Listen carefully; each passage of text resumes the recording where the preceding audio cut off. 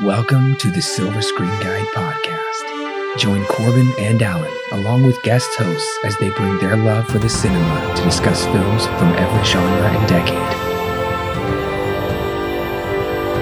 Learn about the history of the film, little-known facts, and insightful explorations while they enjoy discussing your favorite film.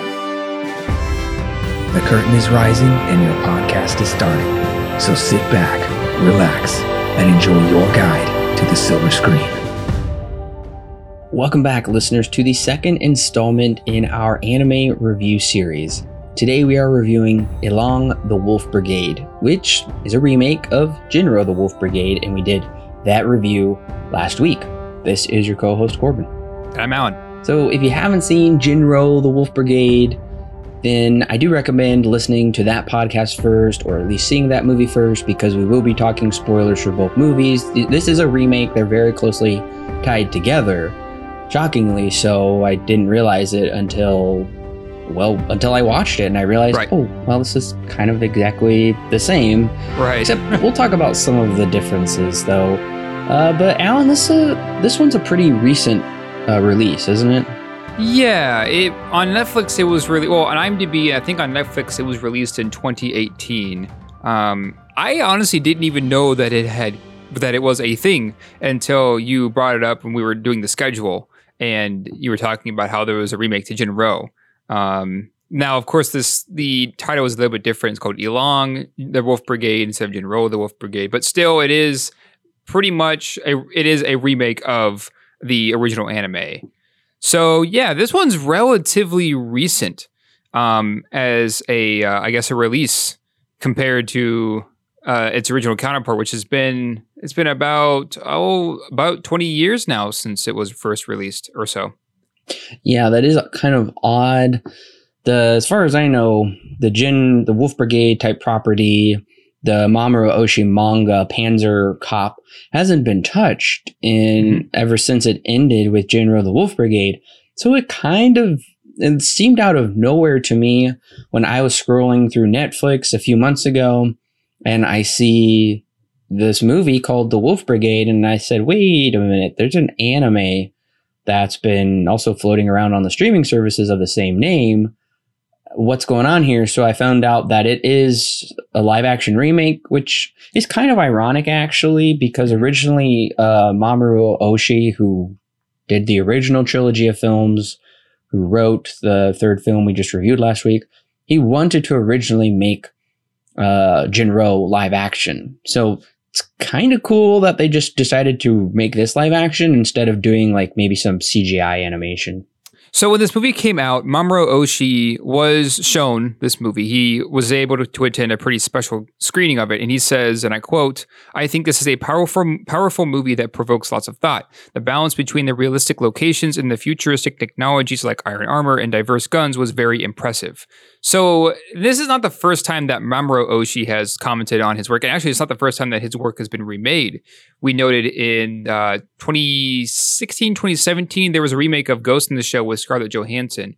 And he said somewhat of the same thing. He was actually kind of pretty positive towards the, final product of the remake of his own original property with that movie, at least. Yeah, we did review that movie as well. So if you want to know more of our thoughts on the Ghost in the Shell remake, check out that review. And it's interesting because when you were saying that, that's exactly what I was thinking. I thought, where have I heard this before? Oh, wait. He basically said the same thing when he was on the set of the American remake of Ghost in the Shell. Right. He's pretty easygoing, surprisingly, when it comes to his work. He doesn't really seem to get too flustered if they change things around. He's like, they're going to do their own vision of it. I'm going to be interested to see what they do. So in a way, that's cool. I'm glad he's not like a jerk about it. Yeah.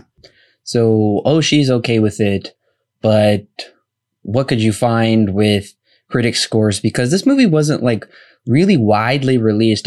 As far as I know, it never came to theaters here in the US. I think it just went straight to streaming. It probably was more so in Korean theaters would be my guess, since this is a Korean film. But right, I'm curious to know the critics' reaction to it. Right. So you are correct. This movie did play pretty much primarily in Korean theaters before it was put on Netflix, I want to say. So the ratings for it aren't exactly... they're kind of hard to say what definitively critics think of it, because we have an IMDb score of a straight 6.0, but it should be stated that that's only with about 3,000 ratings. So it's a relatively solid score, but I would kind of take it more with a grain of salt, because I would say that there aren't enough reviews or people rating the film for it to be, I guess, more concrete. There is no Metascore. There, I guess, just either weren't enough ratings for it, or it's just one that the critics for Metascore didn't pay attention to. The Rotten Tomatoes score, however, I think paints this in a better light when I say that it's kind of hard to pinpoint what exactly the consensus is. While it has a 25% on Rotten Tomatoes, that's only from 8 critics. So it sounds like, 2 critics maybe actually gave it, agree. Yeah, 2 critics gave it a fresh score, but the rest of them gave it a rotten score. But again, that's only 8 critics. I believe Jinro had closer to 30. And then the audience score for it is a 40% with 62 user ratings. So there aren't enough ratings for me to say definitively, what people think about it. But from what I'm seeing here, it's not very high. And just so we can state it, Letterboxd score of 2.7. So from what ratings there are, they're pretty middle of the road. Yeah, it does seem like the consensus, at least, is when people did rate this film, they gave it a low rating, which generated a pretty low average score straight across the board. There's really... I mean, I'm not surprised not a lot of people have rated this film and they don't know about this film. Yeah. And not a lot of critics would rate this film either, because, like we said, it came out in Korea, probably to not a lot of fanfare. The only way it went international is we watched it through Netflix. And according to Netflix, this is a Netflix film. Right. Which we know that's not like really true. It's just Netflix has like the US mostly distribution rights. Exactly. Now, when it came to actual money that it grossed, it had a budget of $17 million, which is, I guess, is kind of low compared to what a movie, if this were made here in Hollywood, that I would consider it to be very low for the property that we have. But maybe in Korea it's a bit different. $17 million for a budget. Whoa! It garnered in after 5 days of its release. It garnered in about $5.2 million. Both of these are in U.S. currency, so not great. And I believe the worldwide total was close to $6.2 million when it was all said and done. So not even half of its budget it made back. Well, I mean, I can understand because, like I said, it seems like this went to streaming most places, and you're not going to get any. I mean, Netflix clearly had to pay to put it onto their service, but you're not going to get a lot of money from that. So I'm really not surprised this wasn't a big draw at the box office. And in some ways, I'm not surprised with that $17 million budget, because in many ways, this kind of just already looks like a high level type streaming movie, not quite made for TV, but really not quite theatrical material either. Right. And it wasn't shot like in the United States or anything. So I don't know what the movie studios are like over in Korea, but clearly they're working with what they've got. Right. Now, this actually was, I think it was, let me check to see if it was distributed by or produced. No, distributed by Warner Bros. Korea. The production company was Lewis Pictures. So, to be fair, the money that we were just talking about that came in, the $6.2 million in returns from the box office, it pretty much only played exclusively in Korean theaters. When it comes to the actual Netflix numbers, those are kind of hard to tell. They don't exactly publish, those kinds of earnings from the movie when it's on Netflix. So the money that we have here is pretty much primarily just from its earnings being in the theaters, which is just the US equivalent to what it would be in Korea. So between Jinro and between Ilong, Jinro clearly has the higher scores. Not a lot of like scores for each film, but Jinro still scored higher than its remake. Exactly.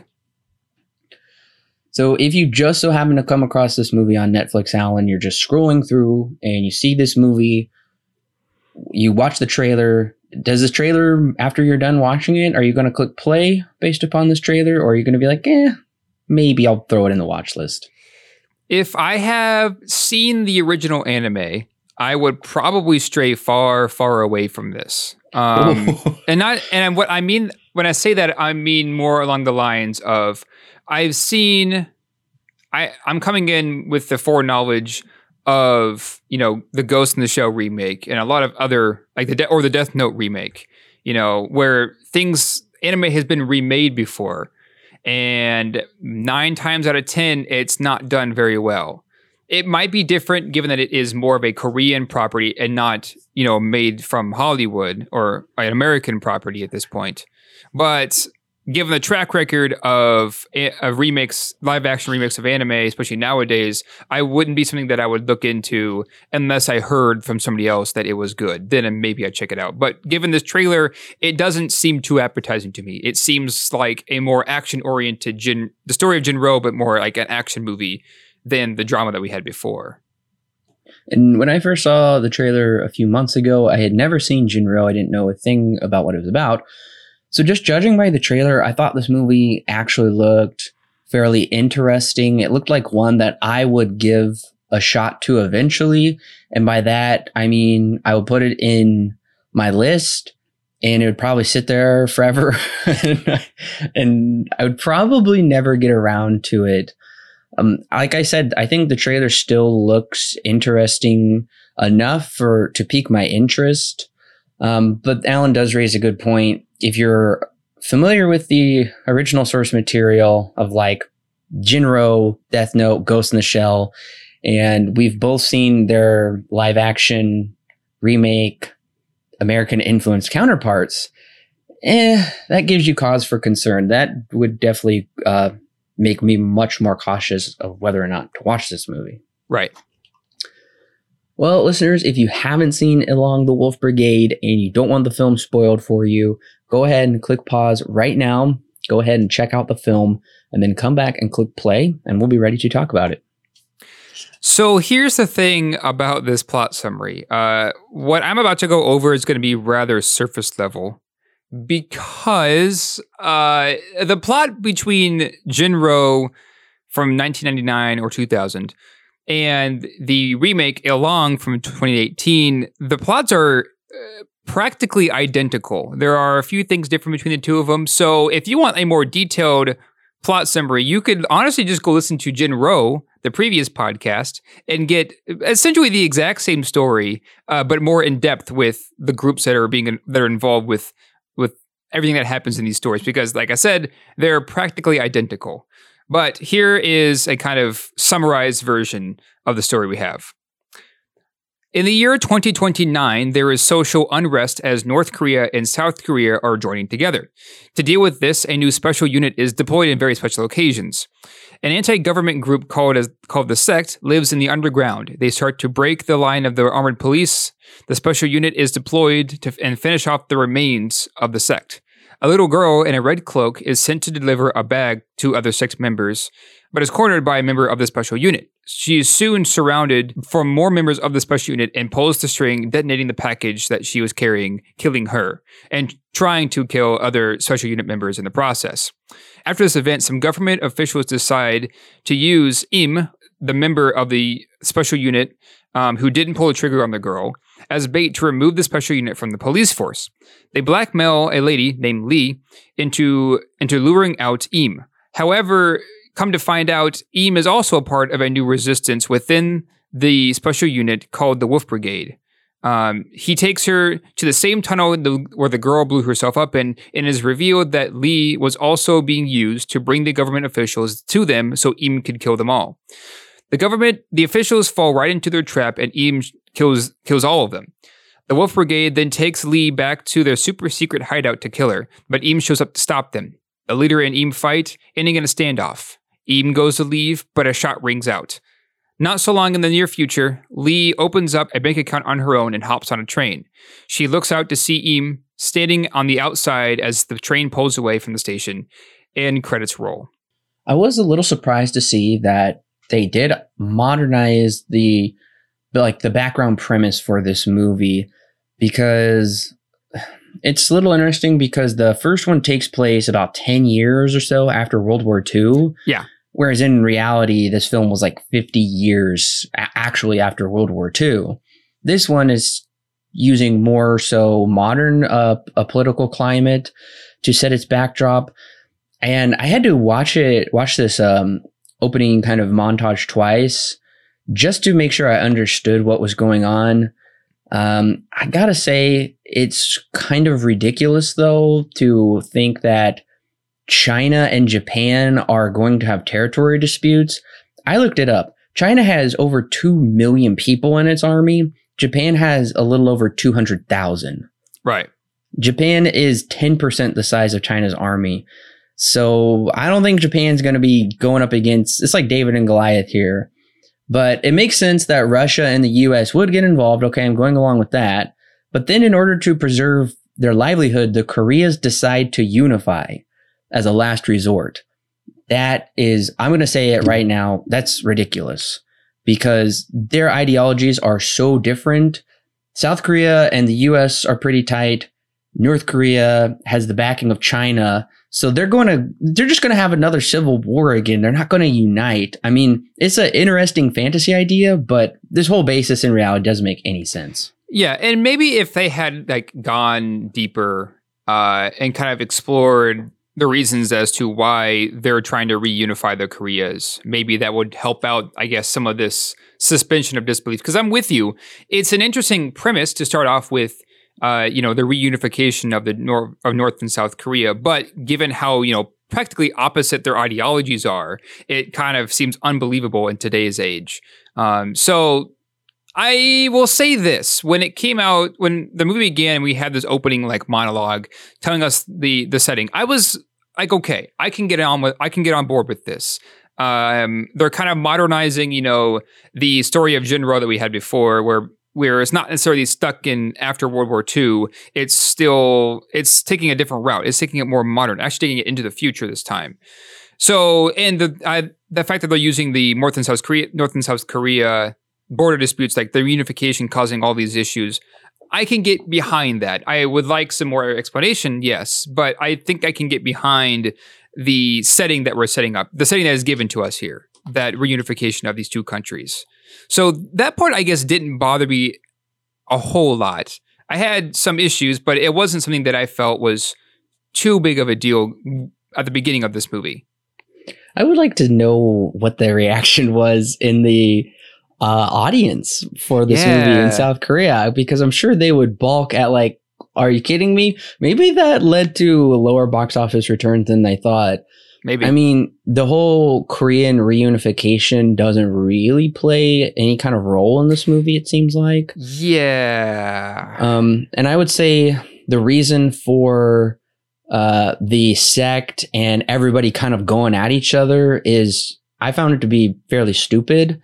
The reason that the sect is the anti-reunification group is because the United States and Russia and China and Japan all put crippling economic sanctions onto the Korean peninsula, which is just really hurting them. So they're like, forget it. We're going to maintain the status quo. So it kind of makes the whole world into a bad guy. Yeah. And the Koreas are just these trying to do the right thing, trying to be good people. And the rest of the world is against them.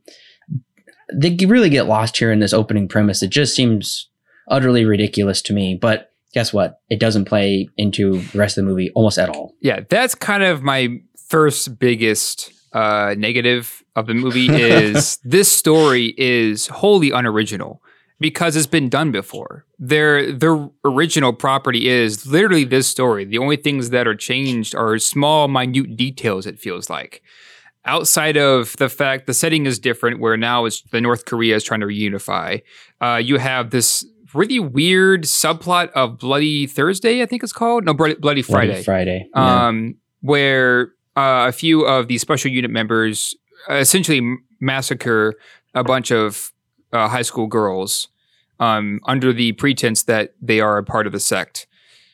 Then you've also got the ending, which is a slight difference, where instead of the main character in the story, it would be Eam killing the love interest Lee. It's a bit different. Now he fights the leader of the Wolf Brigade instead, and Lee ends up living. Those are the only things that are different when it comes to story. Everything is literally the exact same when it comes to story beats almost. And it makes the movie feel just kind of pointless to me because I'm not really seeing, the reason why this movie needs to be made. Well, the only thing that gives me hope is right here in the beginning. I think this is going to be a fun, soft serve live action remake where it's going to shed some of the deeper philosophical themes, deeper literary allusions of the first one. And this is just going to be more of a kind of a political thriller. And these two star-crossed lovers are going to have to find their own way. It's going to be a little bit more romantic and action oriented in that sense. That's the vibe I get in the beginning. I'm not trying to show my hand too soon, but I quickly that really drops off. And yeah, like you said, this becomes almost a beat by beat remake, except we get this really inconsequential, very, very minor subplot where the special unit recruits one of their own members, female members from the sect, to disrupt when the public security thing is going to happen. And that's the last we see of her. Yep. That's the last we see of her. And then we just jump straight into kind of a John Wick action sequence. So, I mean, that was probably one of the most fun sequences of the movie that I liked was that whole John Wick fighting scene. And then when they jump out of the tower. But otherwise, yeah, don't expect a lot of emotion when it comes to this one. Yeah. And I think that's why I kind of came out of it as not as enthused about it than maybe when I went into it. Because this is very much if we took the action scenes from Jin-Roh and made that the movie, this is kind of what it ended up. This is essentially what it would be, because this movie is extremely action heavy. It still tries to play in with the more the deeper subtext that we have in the original, but those also feel that they're kind of out of place as well, because maybe this is more of an identity issue where it doesn't know if it wants to be an action movie or it still kind of wants to try and tell the original story as well. I don't know, but it just feels weird. I gotta say, I'm not a fan of the action in this movie. I don't really find it to be really all that engaging, and that's kind of a big deal because there's a lot of action in this movie too. I didn't find almost any of the action to be engaging, except for, like I said, the whole tower fight and then jumping out of the tower and the ensuing car chase. I found that all to be pretty fun. That was probably the highlight of the movie for me. Mm-hmm. But yeah, the action really isn't there. And this movie seems to be conflicted on how it wants to portray our characters' kind of scarred psychology or psychosis, whatever it's called. Yeah. Because there is the incident of Bloody Friday that clearly really troubles him because he was a part of that. And that took place in 2025. And then 4 years later, he watches the little girl blow herself up. He's not, he doesn't seem to be affected by the incident in the tunnels with the girl blowing herself up. Right. Because in the end of the movie, when he's facing off against his commander, he doesn't bring that up. He brings up, why did you order Bloody Friday we don't get any kind of satisfactory answer whatsoever, it seems like. And so that's one of the things that I was really sad to see, is that the emotional crux of this movie is just missing completely. Right. And I think that's kind of where I began to turn on the movie, is the emotional crux, which is very much the most important part of the original anime is, it's missing here. It's gone. They're going more for an action movie, which they can do, but when the action is not that engaging, and it kind of feels like it's here just because we need to have an action scene here to fill time, it makes a lot of these scenes just kind of float by just to get to the next one, with no real consequence and no real, not really leaving much for the audience to think about when the scene ends.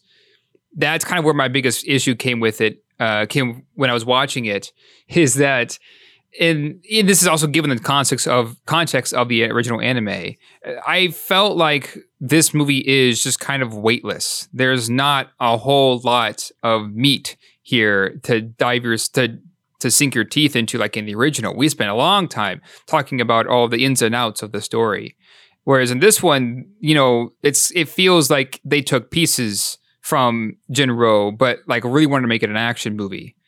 And so there just isn't enough. There's just not enough there.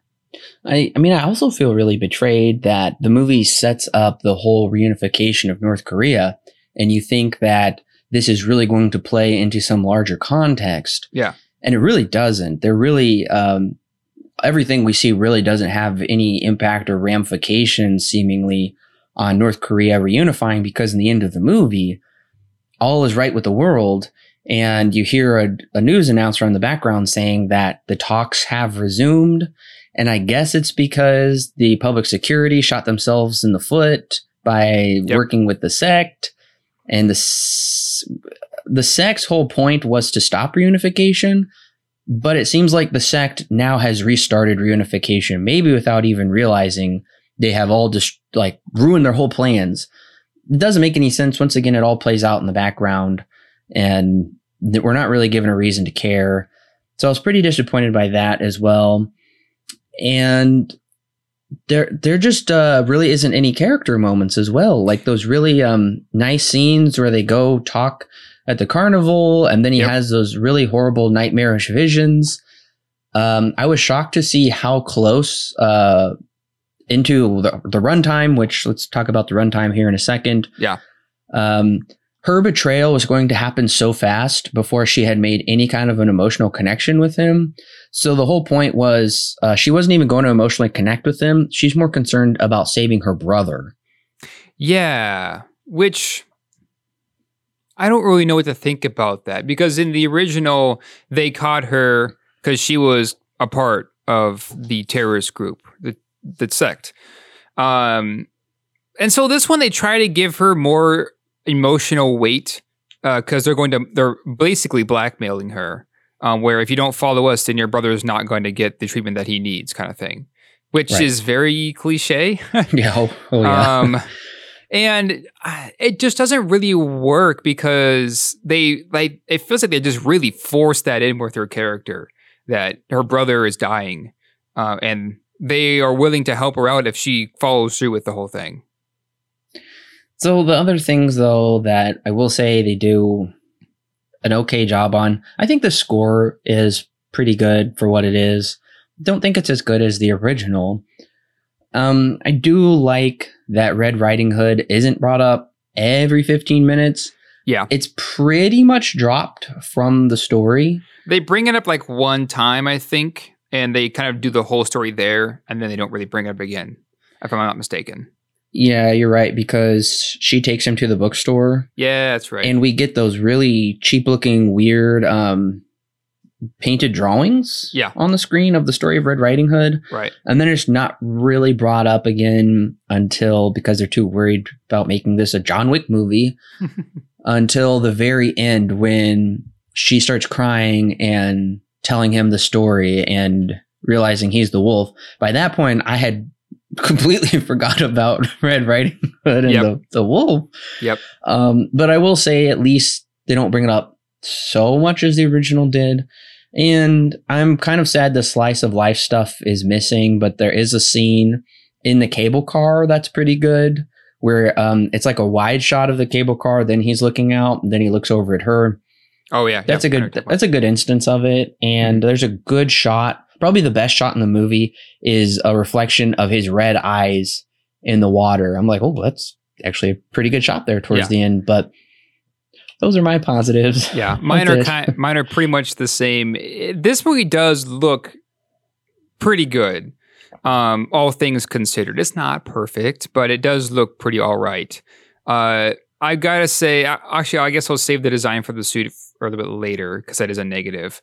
But the design of the catacombs, like the sewers, the design of the tower scene, the action scene you were talking about, all this looks pretty good. And I think that's what kept me kind of engaged is, it's not great, but at least it's something. There's something that you can look at and it looks better than, I guess, what would be the average way of going about it. So that is one of my positives is the movie does look very good. It's got pretty good set design. It's got pretty good cinematography. So that's one of my positives as well. They can't match the design of the anime though. Yeah. I mean, that anime was so gorgeous and those sets they created were so unique within that world. We just don't get that. I mean, this movie also looks, because it is set in the future, it looks very similar to a lot of science fiction movies put in the future we have seen. Oh, you're right. Lately. Lots of kind of neons and big bright lights, drone type things. Yep. I gotta say, though, probably one of my biggest criticisms of it, though, has got to be with its characters. Because the original it's kind of half character centric, but it's that main focus of Fusei struggling with his own humanity. That's kind of the main crux of the story, right? In this one, they kind of try to do that, but I think I have a hard time figuring out who exactly the main character is. Because the main character of Eam doesn't say hardly anything for their whole story, and it kind of bounces back and forth between government officials who are part of various groups, and then we bounce back to Eam and Lee hanging out, doing whatever they do. It just feels like we're not focused on a central character to guide us through the story. It's more of the stories taking control of everything, and the characters are here to just fill that void. Yeah, the characters definitely feel more so like pawns being moved around by both sides, by these bigger, shadowy organizations. These characters are more so puppets. Yeah. I was really disappointed to see that kind of dark night of the soul is utterly missing from here. And there's really no genuine anguish to be shared between either of these two characters. Yeah. They don't really feel the loss of their choices, kind of the depravity of where they've sunk into and how they've betrayed each other. All of that is missing. And like we've talked about, this is just more so about driving the action sequences and making this into some kind of crazy anime remake. I was really disappointed with that. And also, this runtime is way too long. Yeah. Way too long. Almost 2 hours and 20 minutes is way too long. The original was, as we talked about, closer to an hour and a half minus the credits. This one's closer to 2:15, 2:10 minus the credits. It's way too long. And most of that is because they pump it so full of action. That's what runs it out for as long as it does. Yeah, just not also the action, but also they do pad it with some very unnecessary subplots, like we talked about with her brother, with the special unit having their own spy. And this movie kind of drove me nuts where they introduced 10 different characters at once and they put their names up on the screen. Yep. But they were very inconsequential. They only maybe had three scenes, one or two characters they brought up never even came back. For instance, when the chief of public security was getting his haircut and the general I think it was the the head of the local police or something. Yeah, he doesn't play anything in this movie. That scene, they had like 3 character introductions in that scene, didn't they? 3 or 4. Yeah, that's probably a great example of what you're just talking about. They just kind of like to introduce characters that don't really have a whole lot to do with the plot. They're just kind of there for maybe a scene, maybe 2, and then that's really about it. Which is kind of silly because, again, we have that issue with characters in the story where nobody really feels developed in any kind of way. Even our main 2 leads don't really feel like there's anything to them. It feels like the story is taking control of everything, and the characters are just a byproduct of what's being told. That, and I couldn't believe how many endings this movie goes with. Yep. I was shocked because I thought this was going to be pretty much a direct play out of the original ending, where they're done with the shootout in the tunnels, which that was way longer of a shootout as well. Yeah, it's like half an hour almost. It feels like it. Yeah, because he's not called Hinmei in this because he's not Japanese, but he gets shot like 3 times until he finally dies, and he has to just monologue forever. Yeah. And the problem is I never bought his relationship with our main character. There was no betrayal really between them. They called it out. They're like, you're betraying your friend. Okay. Well, thanks for telling us. But anyways, so that's the climax of the movie. And then you think he's going to shoot the girl, but no, they're just going to drive away and shoot her at an abandoned building. And I got to say, I did like, although this film looks good, I think a lot of the sets look pretty cheap. Yeah. I mean, yeah, you're right. It's a very low budget. It is. So then they're not going to shoot her there. He comes back, gives him his choice. He doesn't shoot her. Then him and his commander, I'm like, oh my gosh, are you going to go for the big budget Hollywood ending where the mentor and mentee fight it out? Yep. You think he's dead, which is a very lame twist. Surprise, he's not dead. She gets her new identity. She gets the happy ending we never really knew she wanted.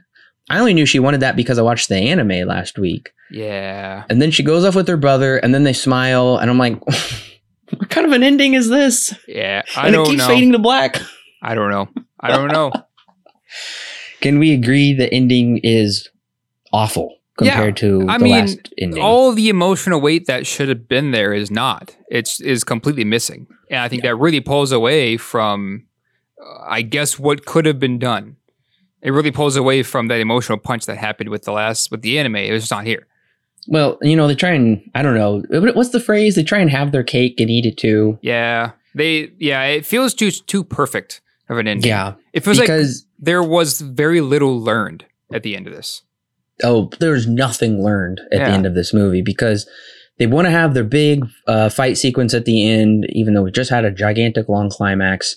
They want to bring in the emotion between the two of them. And then they also want to wrap up. The Koreas are going to reunite, and they want to wrap up. She's leaving.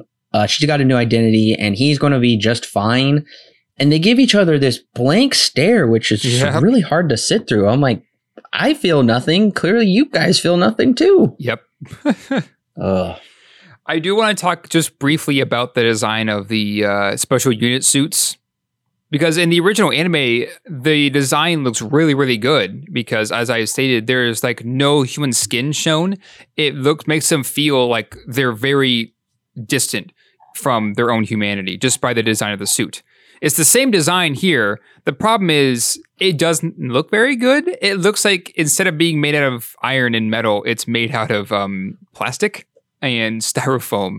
And it kind of pulls away from the impact that it has because it feels like it just looks and feels very cheap. And I understand that the budget is not exactly the highest, but given that the anime is kind of, renowned for the design of the suit, seeing this kind of pulls away some more from the anime. I was disappointed. Our introduction to the Wolf Brigade is with their masks off. Yeah. Which immediately humanizes them. And I'm not even talking about with Bloody Friday, because Bloody Friday is the reason we learned that they began wearing those masks in the first place, which I felt was a totally unnecessary reason. Yeah. Just don't give us a reason. Just make them wear the masks. It looks great. It's a great design. But yeah, unfortunately, when they are getting ready to go down into the tunnels, they all have their masks off, which immediately humanizes these characters. Yep. Then they put their masks on. Yeah, I mean, for the budget they had and for live action, I think it looks fine. It doesn't look as good whatsoever. It's not really as menacing or imposing, I would say. Mm-hmm. It looks more so just kind of clunky in certain ways. In the beginning, it doesn't look good. Towards the fight at the end, I think it worked pretty well, especially when they were shooting and he was kind of like blocking with his wrist. That kind of gave me more of a sense that it was much more powerful armor. Yeah. But yeah, the design isn't as good. They put a little more design into the face area as well. But yeah, one last thing about that ending fight that I just remembered that I really didn't like was in the anime, he was mostly like a Terminator, just utterly destroying people, no fear for his life. They were shooting grenades at him. He didn't show any expression or flinch. He like totally shut off his humanity and just went berserk on them. In this movie, he's ducking, he's dodging, he's getting shot with harpoons, getting pulled along. I did not like that at all. Yeah, it kind of, because in the original anime, the whole point of him kind of being more of a juggernaut is because his humanity is completely lost. He's practically indestructible in that ending. And that's cool. What makes it so, like, I guess, impactful and in some ways kind of scary is because his humanity is gone. It's not there anymore. It's not in that moment. In this movie, it kind of makes you wonder if they're even going for, this question or a story about a man losing his humanity, because they don't really do much with it. And so when we get to this ending when he feels more vulnerable, it just pulls away from the emotions that could be there, like it was in the anime. And I would say this film takes the opposite stance from the last film. Yeah. And he decides to he decides to be a human. He decides to leave the wolf pack and live among the humans, but he doesn't get to live with the girl, which kind of makes sense because they never really had any sort of romantic connection anyway. Yeah, I mean, it feels like they tried, but they never really went anywhere. I guess the only thing I got from it is she helped him rediscover that he's not a mindless killer. He doesn't have to live with his horrible past of Bloody Friday, of murdering those innocent schoolgirls. That there's some humanity left within him because, the final shot is him remembering standing outside with her in the snow and then taking a hold of her hand. Yeah. That's a nice ending, but it completely misses the point of the last movie, kind of about the cautionary tale of how external and internal forces can ultimately bring everybody down to their lowest level. Right. This movie is just like all is right with the world, which leaves me feeling just very apathetic towards the whole thing. Yeah, and I'm not necessarily opposed to an ending like this where the character finds his humanity. No, I'm not either. But you need to have some kind of emotional weight to show the dangers of him losing that, and then deciding to go against that and gain his humanity and pull away from what the wolf pack would be. I think that would make it more emotional. And I think that they try in some ways, but it just doesn't come out right. The execution of that idea is just not really there. Because in the original anime, you get to see him just kind of go into this downward spiral as he's trying to regain his humanity, but by the end of it, he ultimately loses it. By maybe factors of his own doing and not of his own doing. And that's what makes it so impactful. Here, they don't really play with any of that. They just kind of like, well, he kind of just regains it at the end and then that's it. It feels too perfect. It feels like there aren't very many stakes when it all is said and done. Well, that's because they confusingly missed the opportunity to make the girl that blows herself up in the sewer the crux of his dilemma of conscience, like his crisis of conscience. Yeah. They don't even use that whatsoever. Instead, he's still more so focused on Bloody Friday, which was a 2-minute flashback scene in the beginning of the movie. Yep. That's like never brought up again. Yep. Until the very end. And so this character is not a haunted character. And if he is, they completely forget to show that he is. Yep. And they are trying to show that he shuts his humanity off by letting his chief go and take her to shoot her. But then his conscience comes back and he can't do it. And then you realize him and the chief have to fight. And yeah, it doesn't have much of an impact, unfortunately. Yep. But Alan, I'm very curious. What is your rating and recommendation for Along the Wolf Brigade? Along started off pretty okay, actually, in my eyes. I was intrigued by the idea of reunification with the North and South Korea and the social unrest with the US and Russia and Japan and China. That was all rather interesting to me. So I was on board for the first few minutes. But then I began to notice that not only is this basically the exact same story that we had before, but this is pretty much the action-oriented version of the original anime Jinro. This is the action counterpart to that same story. Pretty much beat for beat, the exact same story, just with some inserted action scenes. And so when it comes to that, and I get to the end of this movie, I don't feel satisfied in the slightest. It feels like they wanted to make an action movie so bad that they lost sight to what made the original movie so good. And the action scenes here aren't even that engaging in my eyes. I found them to be honestly kind of boring. They're not super kinetic. So, and when we also have pretty serious character issues where there's like no main character here that's being explored. And then you have the story of our main character trying to find his humanity, but being downplayed so much because the action is taking precedence.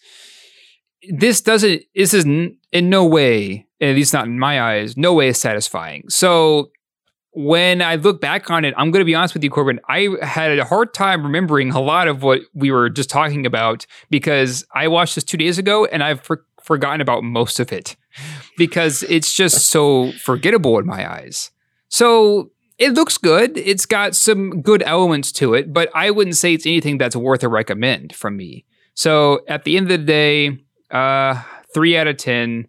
That's going to be a pretty solid not recommend for me. It's not one that not one that I would ever return to because the anime, in my eyes, is pretty much the only one that should exist, at least at this point, when it comes to these two movies. Along the Wolf Brigade is a cheap Korean imitation of an incredible Japanese original. What made the original film work so well was the breathtaking animation and contemplative themes of nature versus nurture, moral relativism, along with strong literary allusions. Unfortunately, this film misses mostly all of that, instead of opting for big-budget, Hollywood-style storytelling and action. There are some nice action scenes and decent shots, but those just made me wish I was watching a different film that did it better, like John Wick, for instance. Along the Wolf Brigade receives 4 stars out of 10, with a solid not recommend. And I gotta say, this is exactly what I didn't want Jinro, the remake, to be. Because what made that original film so good was its emotional impact. And this one just goes, how about we go for an action movie? Which for me is like, that's the exact opposite of where I would want a movie to go. I'd rather have more emotion and make me feel things than to be put through action scene after action scene. So I still have to ask, are you going to pick up or pass on this movie? I'm going to pass. I'll pick up the original, the anime, but I'm going to pass on this one. There's no really good reason for me to own it, I think. There's no reason for me to own it or return to it. But if I saw it for $1 at Dollar Tree, I think I would go ahead and have it just so I could have the remake and original up on my shelf together. Maybe that's kind of like gluttonous and unneeding to buy this movie and incorporate it into my collection when I know I'm likely never going to watch it again.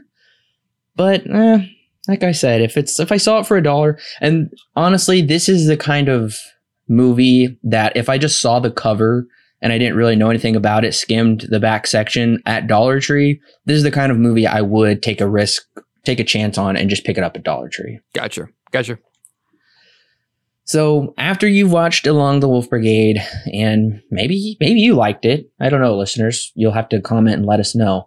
But after you watched it, you want to watch something else. So my recommendation actually is to go watch the Ghost in the Shell live action one and do a little compare and contrast. See what you think between the Ghost in the Shell anime and its live action one, and then this anime and the live action one we just reviewed. Yeah, I'm going to have to go with that same thing. Definitely what I would say for my recommendation, if you are liking these kinds of things, these more live action remakes of popular anime, the Ghost in the Shell remake, I think so far is one of the better remakes that we've had. Not great, but it's one of the better ones. I wouldn't say Death Note. That one's a different story, but definitely Ghost in the Shell. And for another one, I mentioned this in the last podcast, Gunslinger Girl, but I think that it kind of fits in here as well because that one has a bit more action to it than the original Jinro anime. You could probably get away with watching Gunslinger Girl season 1. So that'd be my recommendation. I guess my other recommendation, I already recommended it throughout the podcast, but go ahead and check out the John Wick series. Oh, yeah. Well, they did not make Along to The Wolf Brigade Returns. So we're done with the Wolf Brigade movies. So next week we will be reviewing Fritz Lang's 1927 Metropolis. And I'm very excited because I am getting the complete Metropolis. And there's a couple different versions out there, listeners. So depending on which version you get your hands on, you might be scratching your head as to what we're talking about because there are a number of scenes. There's quite a few stuff missing from some of the older versions of the film that weren't as newly discovered. And then the week after that, we will be checking out its anime counterpart with Rintaro's Metropolis from 2002. Yes. I think I have... I'm trying to see what version I have. I have the 1 hour and 57 minute version of Metropolis, but I believe that there is a 2.5 hour cut that was released rather recently. I think that's the one that you're getting is the complete Metropolis. I think that one's 2.5 hours. And I have heard that if you don't watch the full cut, you'll be kind of confused on some things. You'll be able to get the main themes and what's going on, but you won't get the full vision. So listeners, if you're able to get your hands on the complete Metropolis, I highly recommend that before next week's review. Don't take Giorgio Morodoro's colorized new score version as your standard for the movie. I know that one was on Netflix. I think I watched part of it.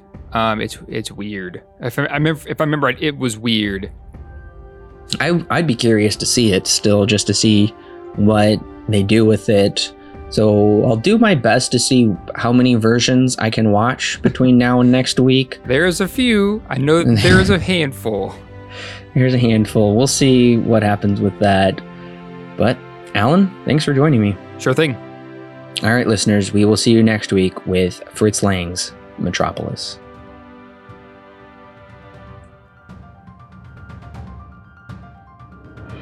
Hey listeners, it's Corbin. Don't forget to check out the exciting links in the description below that will connect you with more great movie reviews for your listening pleasure, and our YouTube, Facebook, and Twitter page, and of course our official website where you can read great articles and sign up for our free weekly newsletter. Also, if you want exclusive bonus content such as extra movie reviews, movie commentaries, and our thoughts on the latest movie news and trailers, plus more, then check out our Patreon page. It's a great way to help keep this show free, and it gives you great content that's yours to keep. All of that and more is found in the description below. Don't forget to subscribe whether you're on YouTube, Apple, Google, or Stitcher, or your favorite podcast service. And while you're at it, please leave us a 5-star review so other movie lovers can more easily find our podcast. We love talking about movies, and we love talking about them with you. So don't forget to share with your friends and family, and we'll see you next week, listeners.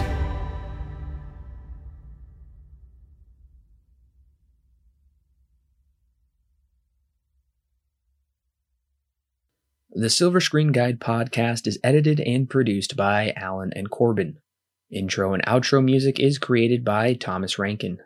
The thoughts and opinions herein expressed are those of the individual and do not necessarily represent those held by Silver Screen Guide. Silver Screen Guide is not affiliated with any company or individual involved with the creation of this movie or TV show. No portion of the podcast may be used without express written permission from Silver Screen Guide.